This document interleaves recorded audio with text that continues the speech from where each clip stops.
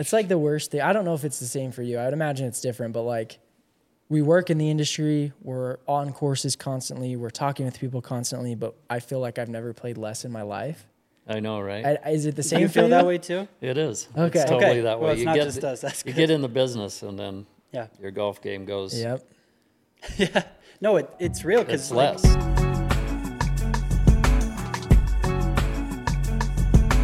Welcome back, everybody, to episode 5 of the Wedgies podcast. Mm-hmm. I'm joined today by my brother, Hello, brother. Caden, and we are freshly back from Christmas break, if you Christmas, will, New Year's craziness. from the yeah. holidays. How was your holiday, my Well, brother? I mean, we obviously spent Christmas morning together. Oh, that because we did. We yeah. are brothers. Me asking you how your Christmas was. I was there. But you know how my Christmas morning went. Why don't you let them in on a little secret?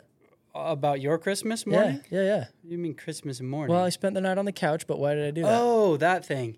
Caden got food poisoning on Christmas Eve. Well, You started feeling it on Christmas Eve. we are still unaware of how we got sick. And by we went to a family party with my girlfriend. A bunch of people from that party got sick.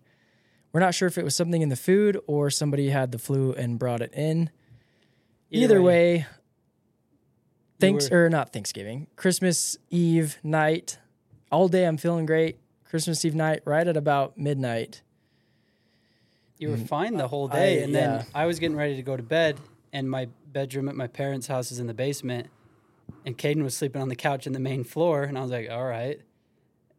And then I didn't know until the morning that you were up dealing with stuff all night. I was puking all night. There we go. Now it's out there. Puking all night, woke up the next morning, so tired while everyone's opening gifts, but still a great Christmas. Well, good. It was fun. Good. But yeah, and then we both kind of had our own little trip after that. I went out to Arizona for New Year's with my girlfriend and her family. Got to play some golf, which was fantastic because can't play it here. Yep. Played 2 rounds of golf, and then the 2 days that we were off, we hit the range, so there was balls being hit every day. It was awesome. And then the highlight for me, I guess, from that would have been the last round of golf that we played. I had a near hole out on hole 18 on the last hole. It one-hopped, rolled around the cup twice, and just trickled out. So Wow. good enough for me in the offseason. Had some hot action on that ball, huh? It was coming in hot, but it was nice. All right. It was tracking. So we had fun there. And then you were... I also went on a trip with my girlfriend and her family. They do a trip for Christmas every year, and this year was a little bit of a change up. We originally were supposed to go to Yellowstone and parts of Montana and Idaho, stay in a cabin, and we were supposed to go snowmobiling through Yellowstone, the park, and then dog sledding in Montana. And about 2 days before we headed up there, the dog sled place called and said that they were closed because they had no snow. And then like 15 minutes later, snowmobile place had to cancel as well because of no snow in the park. So we still went up. We still had a good time, hung out at the cabin, snowmobiled at a different place, but basically cut the trip short like 2 or 3 days and came back home. So Yeah. Either way, good times had by all. good times. You may not have been able to snowmobile or dog sled, but what you have been able to do is have a new guest on the podcast and chat with them, Yes. which we will show you Yes. here in a bit. We're shooting with a new guest later today at Scratch Golf Lab, Scott Petersen from Scott Golf, founder, designer, Creator, everything, genius. mastermind. And he'll be a lot of fun to talk with. We're really excited about it, so we'll throw it over to that. Yeah. And check out his website, check out his Instagram. The stuff he makes is beautiful. Like some of the most pretty clubs and manufacturing I have ever seen. So we'll go chat with him, but look him up. Yep, so stay tuned for that. Okay. All right, so today we are joined by an awesome guest. So this is Scott Petersen, the creator and founder of Scott Golf. So Scott, welcome to the podcast. We're happy to have you here today. Yeah, this is awesome. Thank you for the invite. Yeah, you Excited bet. to be here.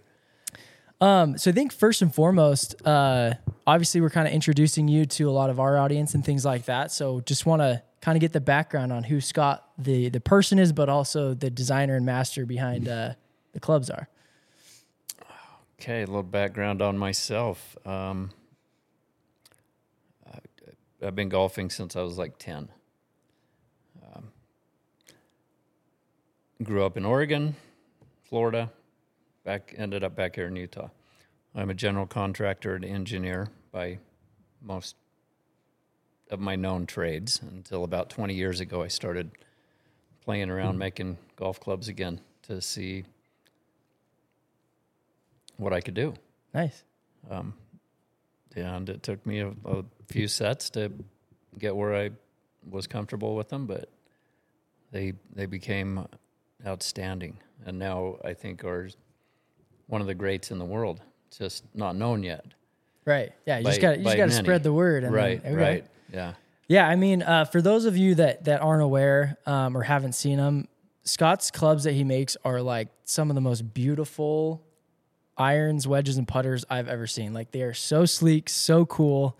And so kind of one of the biggest questions that I've had, obviously, kind of before meeting you, was how do you go from, being just a player of the game to designing and making the coolest clubs ever? Well, now I want to follow up with that question too. You mentioned in your fantastic bio that you just gave that you're an engineer, right? Correct. And you have those skills and everything. So why golf? Like, how did you get there? You could make anything, do anything. Why? What was it about golf that called you to it? So in the late 1990s, I've been a golfer forever, but I just kind of noticed the feel and the performance that I liked in golf was getting lost by most of the big six. And so I started playing Japanese clubs. So I played 14s and Miuras and Mizuno, which are all fantastic companies. But I was like, okay, what do they have that I don't? And why isn't anybody out of the United States doing this? So it was just a thought at one moment that said, okay, I can do this. Okay. So I made a design and crafted it out of steel, and it was kind of ugly at first. It was pretty bad. I can imagine that your first stab at it probably wasn't your best work of all time. But no, I mean, because I did a little bit of research into you as well, and I know that prior to kind of diving into the clubs and the golf world, you were a home builder and commercial designer, correct? Correct. How do you feel like those two things, like how much crossover is there between designing homes and building commercial buildings to clubs? So standards of excellence. Okay. So I hold my companies at a very high standard, and we will be second to no one. Okay, in both industries. Yeah. So we're never the cheapest, but we are one of the best. And customer feedback in both areas is outstanding. No, that's awesome. I mean, so you mentioned you've been playing golf since you were 10. Yeah. Right? Just a general question that I want to throw out is, so Caden, my brother and I, we've probably been playing since we were like 8. Yeah, 7 or 8. Roughly, right? And then, growing up playing the game, it wasn't very cool. It wasn't cool to golf when we were young. We would have been the early 2000s, right? Yeah, and I mean early 2010s going through high school. Yeah, 2010 is when we were playing, and there was, people would ask me like, oh, like what sports you do or what do you do? And we played basketball and golf growing up. Caden and I did, and I'd be like, oh, I play basketball and golf. And kids in our own high school would be like, oh, we have a golf team? Like it wasn't very cool growing up. To now, like it's one of the biggest sports in the world. COVID had a lot to do with that, right? Completely blowing it up. And game is arguably, as big as it's ever been on a global scale.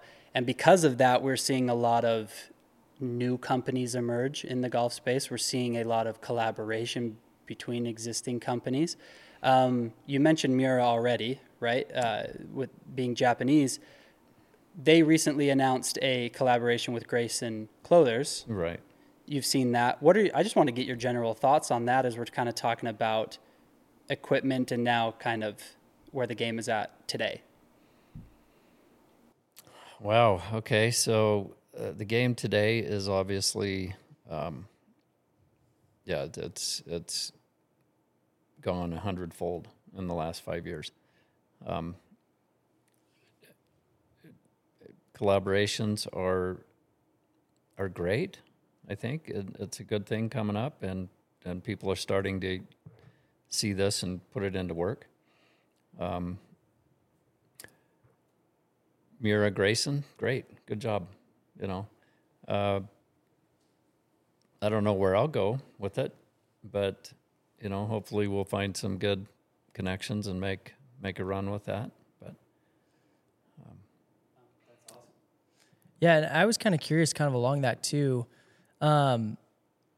your kind of perspective as to like who the ideal player for Scott Golf Clubs is. Can you give us some insight into that? And we've done a lot of this recently. Is everybody out there? Social media is so big anymore. Mm-hmm. It drives every business.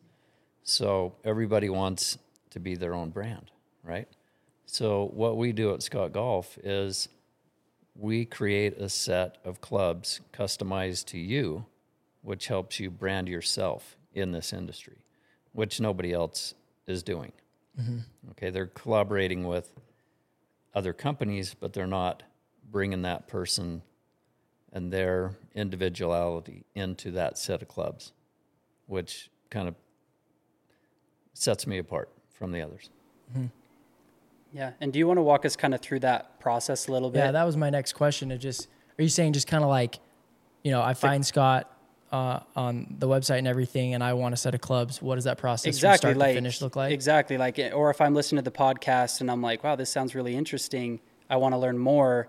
What's the process for somebody coming into that wants to play Scott equipment? What does that kind of beginning to end process look like? What can someone expect? They can expect. So first of all, want to have an interview or a phone call. Mm-hmm. I want to learn a little bit about them. I want to know what they want. A lot of people just want a set of clubs, and that's fine. A lot of people want their personal logo.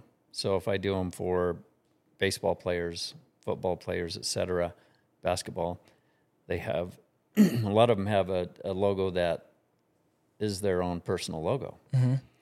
and then we'll incorporate that into the club somewhere, whether it's on the head or usually on the head.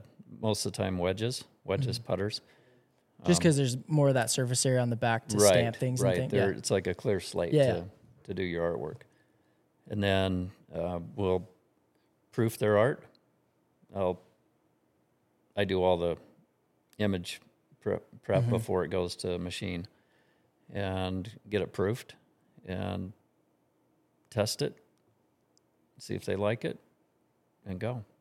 Nice. And so in that process, because of how custom they are, I'm sure there's lots of like proofs and things that you're sending and getting feedback back and forth.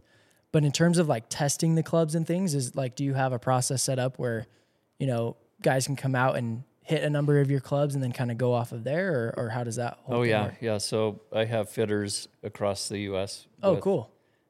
That are able to fit people, which is a critical part of getting the best set of clubs to fit your game anyway. Yeah. So if they're in Utah area, I do it here locally. If they're in Florida, I have 3 or 4 around that state. Okay. California as well. And Chicago just hooked up with Nippon. Oh, cool. So Nippon Shaft Centers is going to have my heads in their fittings facilities, which is big. So that's huge. That's going to be a lot of fun. So, yeah, that was something that I actually wasn't aware of prior to just now. Is I figured that you probably, obviously you home base out of Utah. That's where most of the manufacturing actually happens. Is that correct or no? Yeah. Okay. Yeah. But you're saying that, you have areas across the U.S. where, people don't have to travel all the way to Utah to get your clubs. They can do it. Correct. That's awesome. Yeah. Okay. What does the creation of the irons look like? So design first, mm-hmm. and I'll sketch everything out. And then once I like what I'm seeing, then I'll take it to AutoCAD and put it in CAD and 3D it. Mm-hmm. And then I can see what it is. Then I got to send it overseas to get molds made, get them proofed, get one made. If it's good and I like it, first, usually I get them back, I make changes, take them back in my shop, start grinding, cutting, doing the detailing that I like to see, and then send it back to them. I love that. And you talked about Japan and stuff. Like, we work very closely with Mizuno. Okay. Great friends of ours. Their irons are awesome. Like, that feel that you talk about is like, it's so real. Oh yeah. Yeah. And they're Japanese and they make all their stuff over there, and that's exciting. I think to me that we've got something like that here in Utah, like in the backyard. That's so cool. Yeah, I mean, let alone custom club manufacturers. Yeah, but why do you stay here? Why haven't you gone to Scottsdale or Jupiter or whatever? Why here?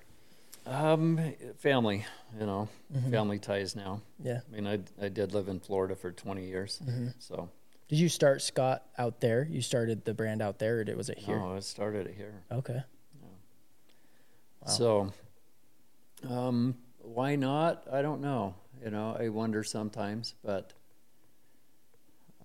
I have a lot of friends in Scottsdale. Mm-hmm. I have a few near Jupiter. Yeah. In that area of Florida.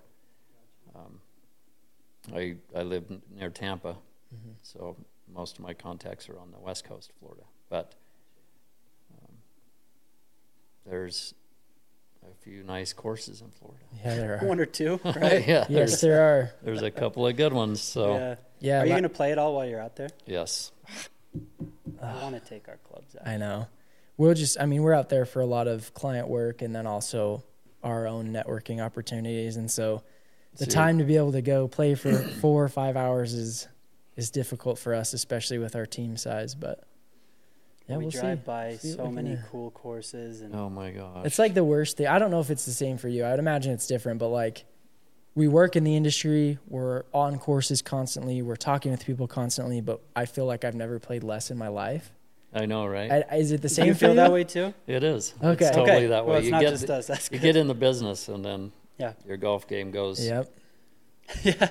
No, it's real because It's less. we all talked about it and we're like, how can we make what Dane always talks about? Like, he read Phil Knight's Shoe Dog book, and one of the things that he cites all the time is Phil Knight talks in that book about how he wanted to make running his everyday because it was when he was in school, but then after it wasn't. So he's like, how can I make running my everyday?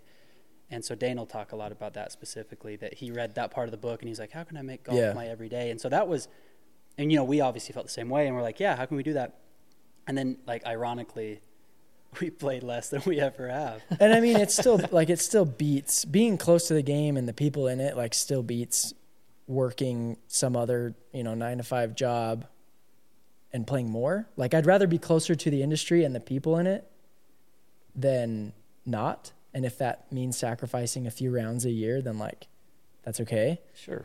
But it is torture sometimes when we go shoot. We were doing a project for Mizuno where we were filming and talking with all their PGA players, and they're sitting there striping balls, and it's just watching that is just the biggest form of torture I think out there. Do you know Sea Island? Have you been to Sea Island? It's in Georgia. It's in southern Georgia. Oh, I've been there. Okay, cool. So that's where our shoot was at. Okay. And they've got this, insane training complex, right? Super nice facility. And then they have 3 or 4, I think 4 if you count the one on the other side of the street. But they've got 3 or 4 courses all right there that you can play. And Kiva and myself had the opportunity to film some matches on all of those courses. With pros, Corn Ferry guys, LPGA girls and stuff, and these beautiful courses, and they're playing so well, and we're just sitting there can I hit one? You know what I mean? I know, just right? What we would have done to just Yeah. play one hole or hit one shot. Hoping they have to take a bathroom break so you can sneak out and hit one or something. Yeah. I've seen these beautiful courses, once in a lifetime courses. Yeah. And you're like, oh. Hit a ball. Yeah, and you're like, oh, I've been on that course. Yeah. Oh, what'd you shoot? Oh, no, I didn't. Yeah. No, I know all the holes, but I didn't. A camera. I shot a camera. I walked it. Yeah, I walked it. No, but we'll have to get Can't out and play complain, once though. it warms up a bit. Yeah. I we honestly- could use a little bit. I would love to take a swing with one of the irons, so that'd be awesome. One major question that I have is, I mean, we talked a little bit about the game, in the 90s. You're talking about that. We've talked a little about the, 2000s, stuff like that. I'm curious, as a club manufacturer and designer, what are some, major pitfalls that you've seen in clubs today? You touched on it a little bit in the past, right? And you'd been playing some clubs from the Big Six and you hadn't seen anything that was like what you were used to or trying to find. What are some things that you see today in equipment today that maybe are falling a little flat or a little short? So what I'm seeing in the whole industry across the board right now is distance. Mm-hmm. Okay. So everybody is gone to what they want to call AI designs, Yep. jelly-filled irons, and they're strengthening the lofts. Okay, so I think that's a bad thing to do. Okay, nobody needs to be hitting their pitching wedge 185 yards. Okay, that's... But it's fun. It's cool to do that in front of your friends. At your scramble tournament? I know, right? But then where's the rest of the clubs fit in? Yeah. Okay, so you could make a set like 6 through pitch and be done. Yeah. Okay, so as it is already, okay, if there's a good player can hit a driver 275 to 300, they never see a 5 or a 6 iron anyway. Mm-hmm. Okay, so why do you need to keep strengthening lofts? Yeah. Okay, in my eyes, that's it's a gimmick. Mm-hmm. Okay, the big club manufacturers are full of gimmick cells across the board, from driver to their wedges. Yeah. Okay. Yeah, and to build on that question, I want to talk to you about this too, because Tanner and I were actually having this conversation with our dad last night about kind of these gimmicky things that a lot of the bigger club manufacturers are doing, to where it's kind of whatever's trending in that year or in that couple years. So you said AI right now, as a consumer and as an avid golfer myself, I'm like, what does AI have to do with a club face? And back in, a couple years ago, it was carbon. Everything was carbon. When you talk about jelly-filled irons, jelly. and Like, talk what about does that driver actually heads too, do? Injected heads, all this kind of stuff. Other right? than just simply act as a buzzword for people to say, okay, well, I now need jelly-filled irons, or I now need an AI face to improve my game. What are your thoughts on that? Well, I think that the general public, the general population that watches golf, they like that. Okay, they want to see. Yeah. They think they can buy a game in a box. Okay, now boom. Okay, so and so came up with this new iron, and they're saying it's faster. It's longer. It's got less spin. Well, I could take my 7 iron and put a P on it and claim the same thing. Yeah, that's true. Okay, so now my 7 iron's a pitching wedge. And you can smack that 180 I one can night. hit that 180 yards all day long. Yeah, and to kind of go off that too, obviously the new changes in kind of the regulations of the ball that we're allowed to play now. What's kind of your take on that? Because obviously you're more in favor of the playability, workability, the feel of irons specifically. Now that the ball is going to be going a little bit shorter, do you think we're going to see this jump in even more distance and even more speed? Oh, that's a good question. I don't know what's around the corner anymore. Yeah, just everything's changing so fast. That's crazy. Yeah. So, I mean, with everything changing so fast, which is very true, and, we've talked about carbon fiber, AI, there's these kind of cool terms or these buzzwords that come every 2 to 3 years or whatever. With everything changing so much and not knowing what's around the corner and stuff like that, what do you look to do in your clubs, or what do you aim to keep consistent so that no matter what's going on in the golf space, you're making quality equipment? Like, what is the Scott promise in the clubs that you create and sell? Right. So I've thought about that a lot and through the years. And what I will always sell will be a one-piece forged head. We'll always use 1020 carbon. It has the feel that everybody loves. Okay, a good player loves the feel of a 1020. It's softer. I'm not going to strengthen lofts. If I do, it'll be 2 degrees on a couple sets that are, my pitching wedge is 48 degrees. So, if I go to the standards of a couple other of the big that sort of keep to those standards, 46 will be a comfortable normal, but not 40, 41, 42. Mm-hmm. That's, I think that's unnecessary. And the better players will always like that. Yeah. They just will. They want to see that. They want to feel the difference. They want to be able to control the ball and know they don't have to carry 5 wedges now. Mm-hmm. Yeah. Yeah. And I guess kind of with some of that, is there maybe an ideal type of player that you're looking for as a consumer, or is it open to anybody? Like, how does that kind of work on your end? Like, what type of player should be playing Scott equipment, or is there equipment that is there for anybody to use? I make equipment that's for everybody. Okay, I have women's irons.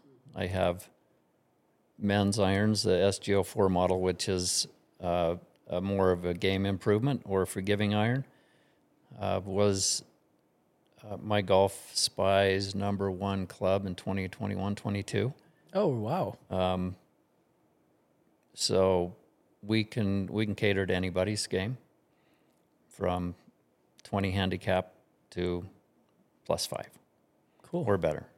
We'll go with anyone. And yeah, one thing I wanted to know is the roster of Scott Golf players.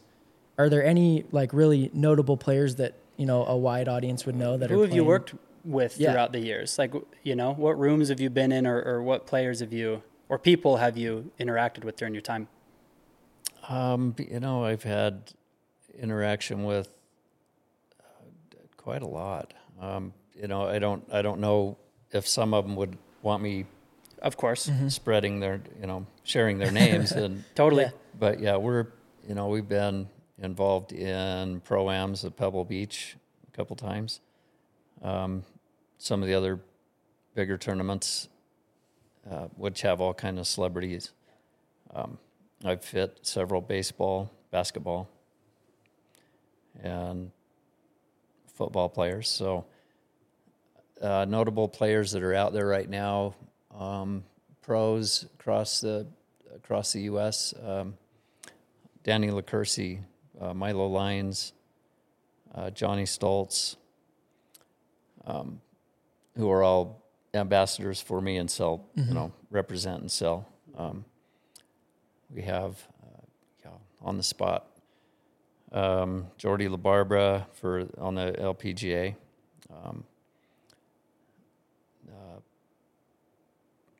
We got some big young kids coming up out of South Korea, which is going to be really fun. Yeah.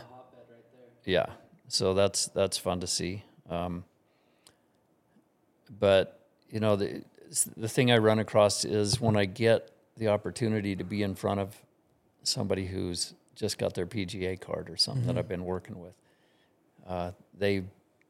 when they get that opportunity, okay, then they get approached. They're all vultures, waiting for that. Okay, yep. Now here comes a big company offering them $250,000 a year plus expenses and all this. Yeah. I can't compete with that. Yeah, and that's so true, right? Like we have had the privilege to work with a lot of big companies in the golf industry, and you'd be surprised at even how competitive it is for companies that do have those budgets. Like just the access and what they're able to offer a lot of these players is kind of crazy. But what we've seen is kind of this trend in going for who's going to be the next big player, right? Instead of going for who is the big player right now. Right. I think it's a really smart move to kind of go, hey, we might not be able to compete with these guys with the biggest names, but who do we feel like we could get now that could 5, 10, 15 years from now be that big name? And so it sounds like kind of that's in a little bit your ideal kind of market right there, right? Yeah. Yeah. That's awesome. We love kids, love the younger golfers. Yeah. No, I think that's awesome. And, we today we've talked a little bit about legacy with some of the, with the Tiger news specifically that broke this morning. I don't know if you've seen it or not. I did not. So, I mean, obviously rumor mill was that he was probably going to be leaving Nike. We've been hearing that for the last couple of weeks. Tiger made it official today, announcing the split with, a company that's been with him for 27 years. Right. Been with him obviously through all the ups and stayed with him through the downs, kind of talking about legacy. And I think as we're talking a little bit about, looking younger, looking at the youth, kind of getting in with them before they make it big and stuff like that, I think that's an ideal spot to be in, because you're getting in with somebody, giving them the time and attention that they need when nobody else is at that, at that really crucial time for them. And then obviously, sticking around, you're going to be in a position to stick around with them longer because you were there at the beginning and showing them the time and attention that they need there. So I think that's awesome. That's so cool that you've extended your reach beyond the U.S., and those borders. Yeah. South Korea specifically is huge for golf. And I mean, you were talking about when we were chatting with Dad just last night watching the Century. Yeah. There's Korean players all over there, and I can't remember the one specifically that Dad was highlighting, but he was like, this is a guy you need to watch out for. He's usually right about that stuff. Yeah, Eam's good. Yeah, you're seeing more and more of these guys and ladies coming up from a country like South Korea. So, I mean, you mentioned that, and that just got me a little bit excited because I think that's a great spot to be in and very exciting. Yep. And kind of the last question I had for you is, and I'm sure there's people all across the United States that feel like they're in this category to some degree. But where you're at currently, you hear Scotty Cameron, Bob Vokey, all those guys. Does Scott Petersen belong in that category 5 to 10, maybe 15 years from now? Oh, yeah. Yeah. Okay. Is that like a goal that you've had to kind of be in that category? No, it never has been a goal of mine. But with the quality of the equipment that I'm putting out, I think it's just going to happen. Yeah. So I think that's so cool because, I mean, I've never spoken with Scotty. I've never spoken with Bob, but like, I think their mindset is very similar to yours and like let the product speak for itself. Yeah. Because the quality of the putters and the wedges that they make, respectively is what speaks for their name. And that's why their name is where it's at. And I think, if you're kind of on that same trajectory of putting the quality and the performance in front of everything else, you're bound to end up in that same kind of category. I hope so. Yeah, I do now. Well, let's do this podcast again in 5-10 years when you're a legend in your own right, and we'll see what else we can kind of pull out of you from there. So. Well, and that leads to kind of probably my final question is what's next for Scott Golf? Yeah. Like what's on the horizon? What's on the calendar? What are you excited about? We're into a new year, just barely. What's on the horizon for you? Okay, so right away, PGA show in 2 weeks. Which we will be there too. You're going to be down there? Okay, right on. Yeah. Sweet. We'll see you there. Yeah, that's going to be fun. Okay. Yeah, we're doing the career zone setup too. Oh, sweet. So that's big. Then I've got a couple new, I don't want to say new irons because, I'm not going to redesign something that's not broken. Yeah. Okay, and that's, cosmetic changes maybe, but that's about it. Nice. We're spread all over the world. We have 25 shops in South Korea now. Oh, wow. We have a clothing brand that is going to be released at the PGA show. Cool. Any insight you can give us early on that? Or do we have to wait to see? I haven't even seen it yet. Okay. Okay, so this is fun. I know, so I'm going in blind. Cool. Okay, I'm going to get it later this week. Cool. Very cool. It's all made in the U.S. It's made in Manhattan. Oh, wow. Okay, so we have a manufacturer in New York City that's doing the clothing line for men and women and the caps. Cool. Okay, this is one of the caps. Oh, nice. Okay. Little Sneak minimalistic peek. design. I Yeah. like that. That's Yeah. cool. And then, that's going to be really exciting. So you got a lot on So, the horizon for this next I year. got a lot on my plate right now. That's Very cool. cool. Yeah, it's going to be a lot of fun. Good year. Sweet. Be great.